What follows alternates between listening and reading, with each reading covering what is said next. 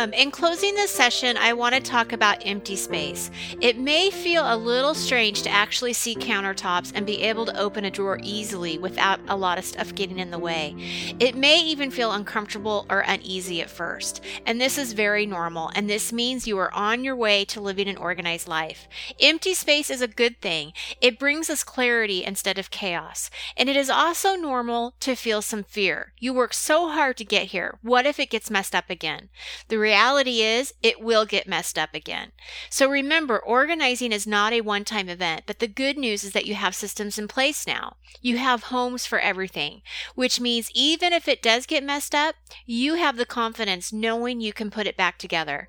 The space becomes much more resilient than before because you are maintaining the organization. It takes much less time to put back together. Remember, the less you have, the less you have to organize. Until next time, happy organizing.